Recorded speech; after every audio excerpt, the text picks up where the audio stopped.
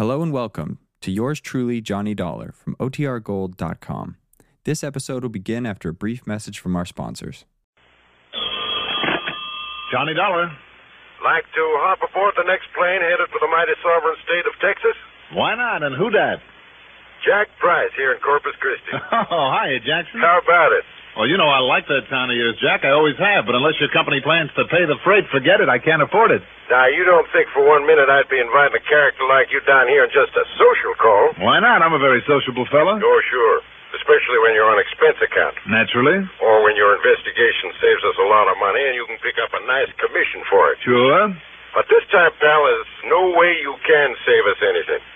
As a matter of fact, if what I suspect is true, you'll only cost us money. Now, that doesn't make much sense. Doesn't it? Well, does it? Why don't you come down here and see? On expense account? Yeah, on expense account. But no extras. Bare minimum expense account. Right. No chance of a commission. None. But maybe just a nice little service fee, just for old time's sake? No. Oh, now, Jackson, listen, do you really think I'd accept an assignment like that from you of all people? I cannot tell a lie, Johnny. I think you would. You want to know something, pal? Yeah. You're right.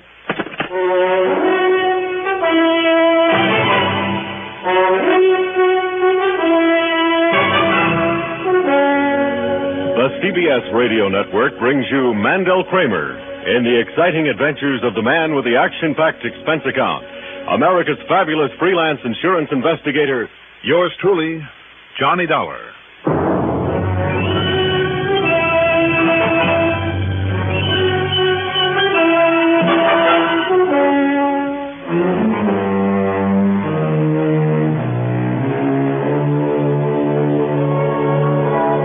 Expense account submitted by Special Investigator Johnny Dollar to Tri-Western Life Insurance Company, Corpus Christi office. Following is an account of expenses incurred during my investigation of the Ike and Mike matter.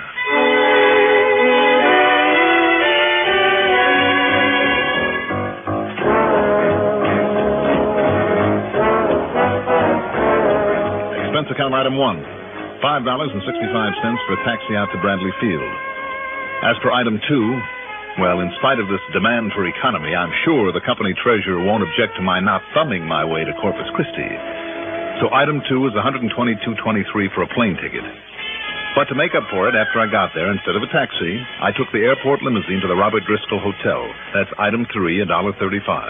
There I got myself a room, not a suite, mind you, and unpacked my bags. Yeah, who is it? What do you mean, who is it? Come on, open up.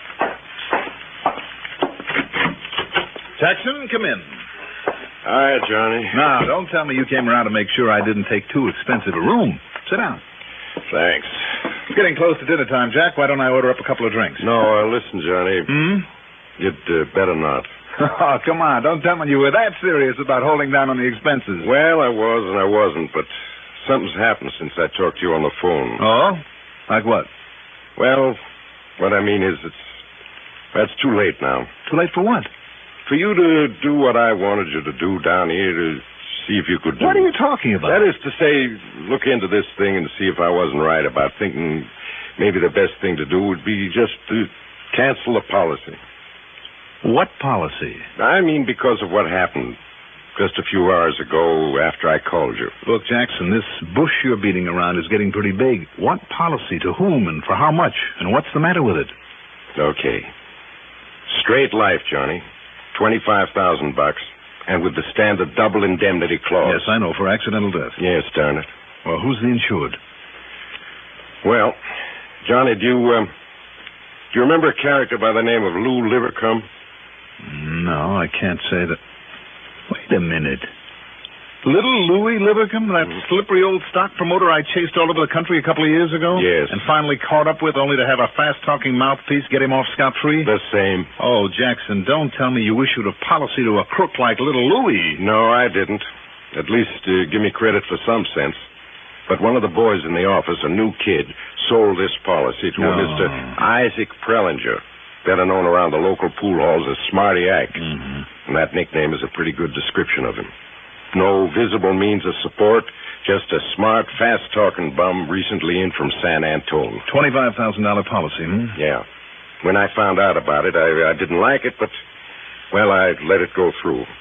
Then, This morning, in a routine checkup, I found out who we named as beneficiary. Livercombe? Livercombe. No kidding.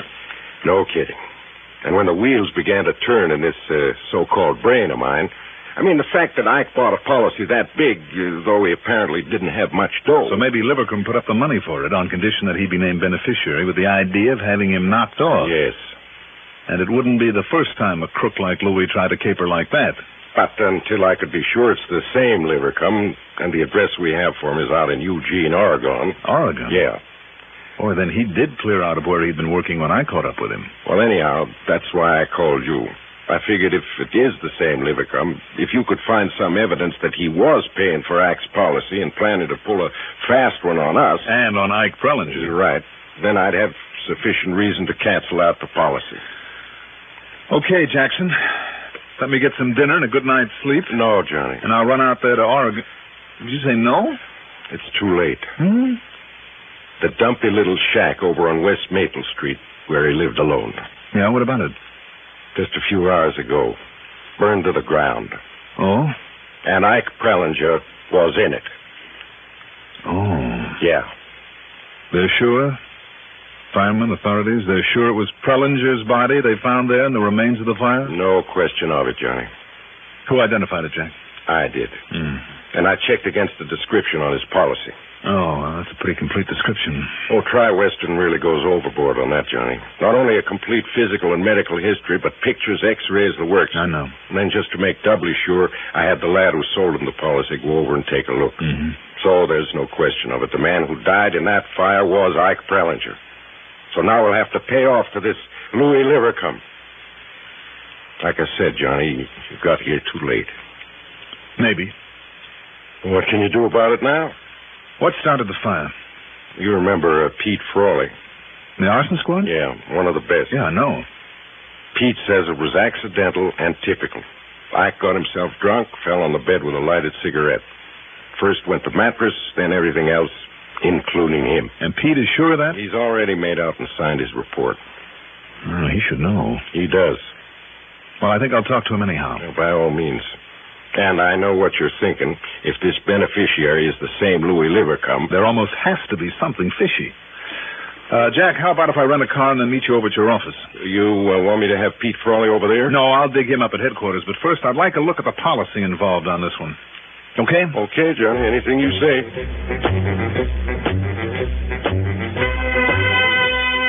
Item 4, $1.85 for a quick bite in the Robert Driscoll coffee shop.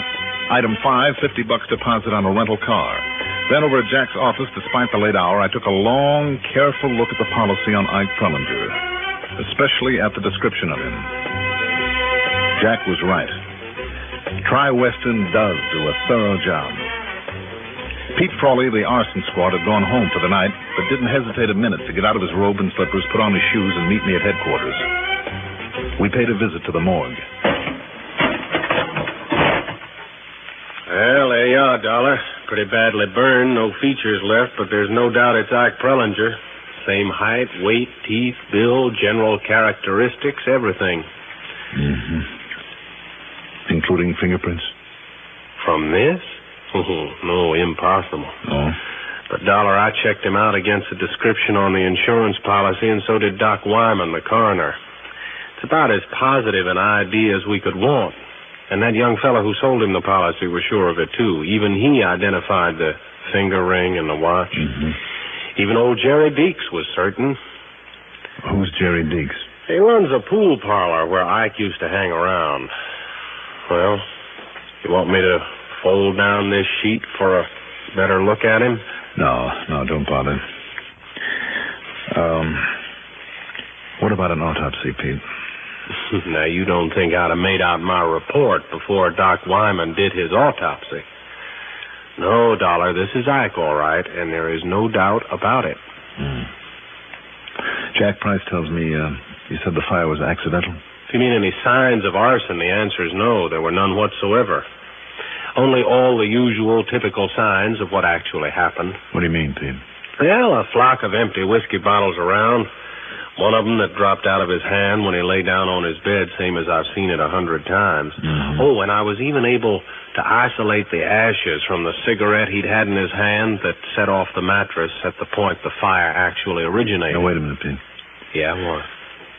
I have reason to suspect that somebody might have wanted to kill him, to collect his insurance, and tried to use the fire as a cover-up. Yeah, I thought of that, too.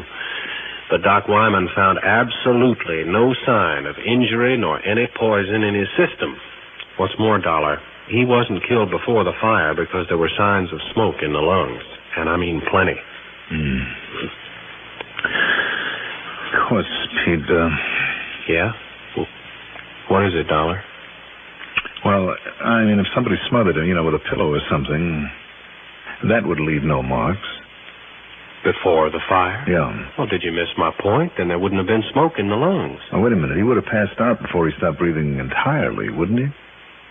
Yeah, possibly. In other words, a killer could have smothered him just enough to make him unconscious, then started the fire, let him get his lungs full, and, then the fire would have finished the job. Aren't you reaching a little bit, Dollar? Maybe so, maybe no. Well, I mean, unless you can somehow turn up some evidence that he was murdered. No, it's just a hunch, but a potent one. Well, I know that neither Doc Wyman nor I could find anything to indicate it, and believe me, Dollar, I tried. I mean, I have just as suspicious a mind as you have. Okay, Pete. So, you want to look at the autopsy report? I'm sure Doc wouldn't mind. You want me to ask him? No, don't bother. But why? Well, I mean, why this powerful hunch? Oh, because of a man I chased halfway across the country a couple of years ago, who now lives in Oregon. I don't get it. He is the beneficiary of Ike's policy. I still don't get it. I think maybe I better fly on out there and pay him a visit.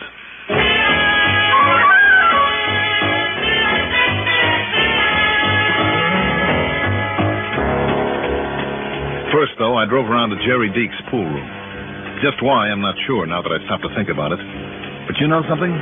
It was Jerry Deeks who convinced me beyond the shadow of a doubt that my hunch was right. 100%.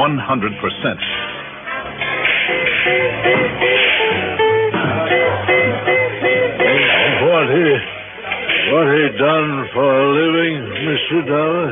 Yes, Mr. Deeks. Anything Ike Prellinger made, he made right here, sir. Yes, sir. You mean with a pool cue? One of the steadiest shots I ever see. Most consistent, too. Yes, sir. In spite of the way he liked his liquor? Ike, liquor never would touch it. You sure of that? No, sir. Never touched it, sir, and I know. Well, how do you know? Well, I tried to give him some once, like a sort of present for the way that he's brought a lot of customers in here. Said no, he did. Said such stuff was nothing but poison. Thank you, Mr. Deeks. Thank you very much. Yes, sir. For what? You may not know it, but you've said one word to me, loud and clear. Now, what's that, sir? Murder.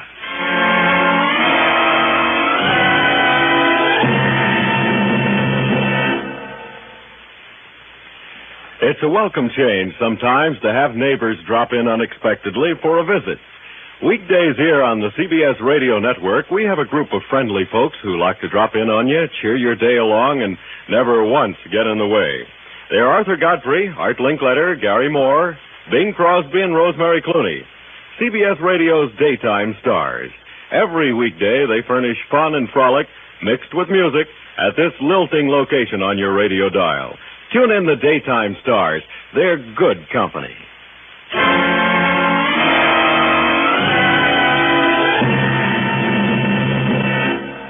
Although it was now quite late. Item 6 is 10 cents for a phone call to Jack Price at his home. What? You still out and circulating around? I sure am, Jackson. Why don't you get some sleep?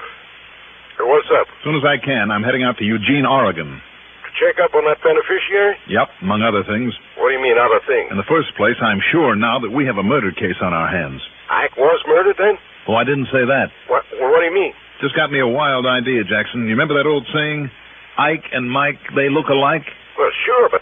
Well, just What? give that a thought while you're driving over to your office to meet me.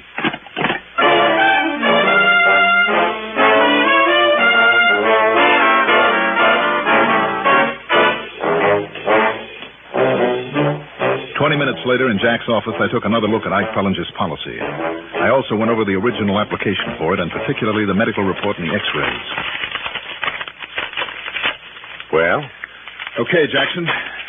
Now, if you don't mind, I'll use this phone. Sure, go ahead, Johnny. Help yourself. But you still haven't told me what you meant by the Ike and Mike bit. Just a hunch. But if it's a right one, there's a lot more to this case than meets the eye. Like what, for instance? Like the possibility, for instance... Hello? Hello? Johnny Dollar, Pete.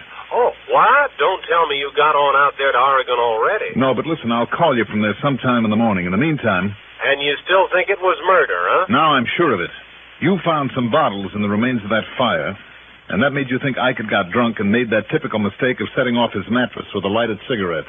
Well, I still think that's what happened. In spite of the fact he never touched the stuff? Yes, sir, in spite of the... What did you say? You heard me.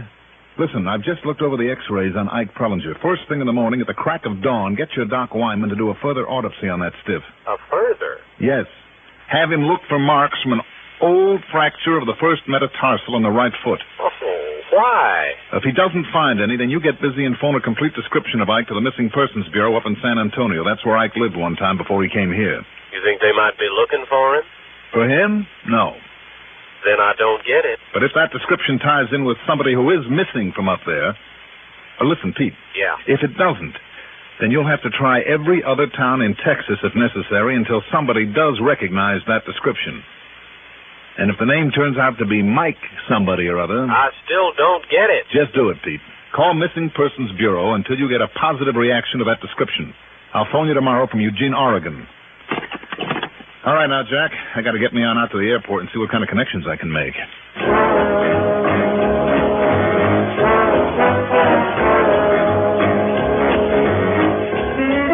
connections I could make were anything but good. Item 7 is $199.75, and my routing took me to Houston, to Los Angeles, to Portland, and then finally Eugene. Because of the stopover at every point, it was well into the next morning by the time I got there. Item 8, $12.50 for a cab to Lou Livercomb's place off Deming Road, out beyond the Fern Ridge Reservoir. It was the kind of modest, well-kept sort of home you'd expect a retired country gentleman to live in, rather than a crook. The reason for that high taxi charge is because I asked the cabbie to wait for me. Remember that. As for Livercombe, he was the same suave, slippery old character I'd known 2 years before. Yes, I heard from an old contact of mine that Ike Pellinger died down there in Corpus Christi. Too bad, darling. He was an old friend of mine. Yes, so I understand. As a matter of fact, he made me the beneficiary of his insurance. I've already mailed in a claim. Why did he name you, Livercombe? Why not? We used to work together, Ike and I. You still working together? Don't be ridiculous, Dollar. How could we be if he's dead? Tell me, where have you been the past couple of days? Right here. I haven't gone out beyond the mailbox for nearly a week. Mm-hmm. Can you prove that? Yes, I can prove it. Ask my next-door neighbor, old Morgan. I've seen and talked with him 2 or 3 times every day. And Mrs. Teller on the other side. I helped her gather in some wood yesterday morning. Yesterday morning, huh? Yes. Yesterday afternoon, she brought me over an apple pie she'd made. All of which makes a nicely set-up alibi for you, doesn't it? Now, look here, Dollar. I don't know what you're getting at, but if you think you can tie me in with Pellinger's getting knocked off... Did I say that? Didn't you learn a couple of years ago that when you try to pin something on me, all you're going to do is fall flat on your face? Suppose we see. Mind if I use your phone? Well? Go ahead. Thanks.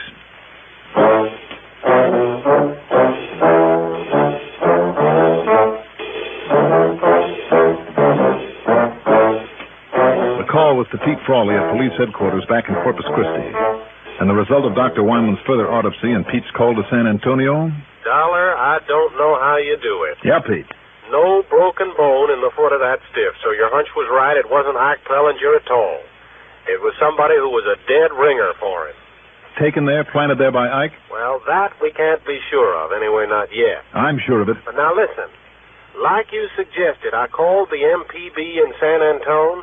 Now, the missing man on their list fitted Ike's description perfectly. His name was Mike Ringler. So how you figured that one, I'll never know. All right, now do you see what it means, Pete? No, you tell me. When Ike found that he had a double there in San Antonio, it gave him an idea. So he moved down to Corpus to carry it out. What was it? He got in touch with and made a deal with his old colleague in crime, Lou Livercombe, out here in Eugene. If Lou would pay the premium on a nice hunk of insurance, then when he supposedly died, they could split it. In this case, with double indemnity, a total of $50,000. Well, I'm a son of a gun. It's an old one, but it's worked more than once. Now, wait. We still have to round up Ike Prellinger. Don't give that a second thought, Pete. I'll simply make the most of Lou's hospitality here in his home for a while. You'll what? For just as long as necessary. Oh, yeah, I see. Then when Ike arrives to pick up his cut of the insurance money, he thinks, well, Pete, I'll be right here and ready and waiting. Okay, buddy. Hang it up. Hang it up, I said. Johnny? You hear me? You see this? I'll, talk to you later, Pete. Well, Ike Prellinger, That's right. Who are you? Who is he, Lou? Don't you know him? That's Johnny Dollar, the insurance detective. Oh, it is, huh? Well, Dollar, you won't be talking to anybody. Not later, not any time. You see this? Haven't you made enough mistakes already, Ike? Plug him, Ike. Let him have it. All right, Lou. That's exactly what I'm going to do. Now, listen, mister. Cabby! Hey, out of my way. Hey, what's going on? Look out, Cabby. Watch him. Oh, no, you don't. Oh, yes, I do. Oh, Ike. And now you, Lou. Holy mother. Wow. Thanks, Cabby, for barging in the door that way and throwing him off balance. Wowee. What you done to him? Say, what goes, anyhow? Plenty. I'll tell you all about it while we drive these babies into police headquarters.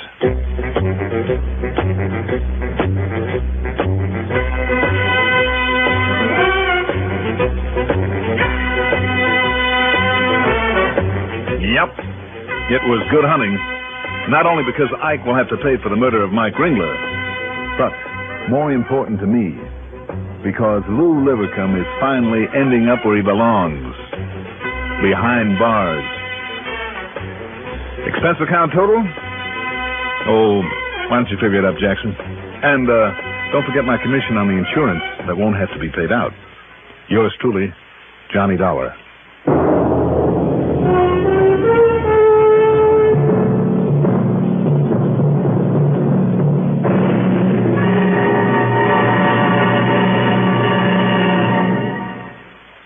And now here is our star to tell you about next week's story. Next week, only the shadow of a doubt locks up the case for me. Join us, won't you? Yours truly, Johnny Dollar.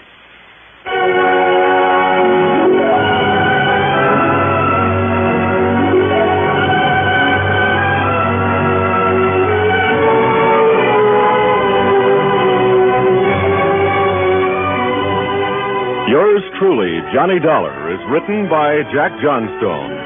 Produced and directed by Bruno Zerato, Jr. Music supervision by Ethel Huber. Johnny Dollar is played by Mandel Kramer.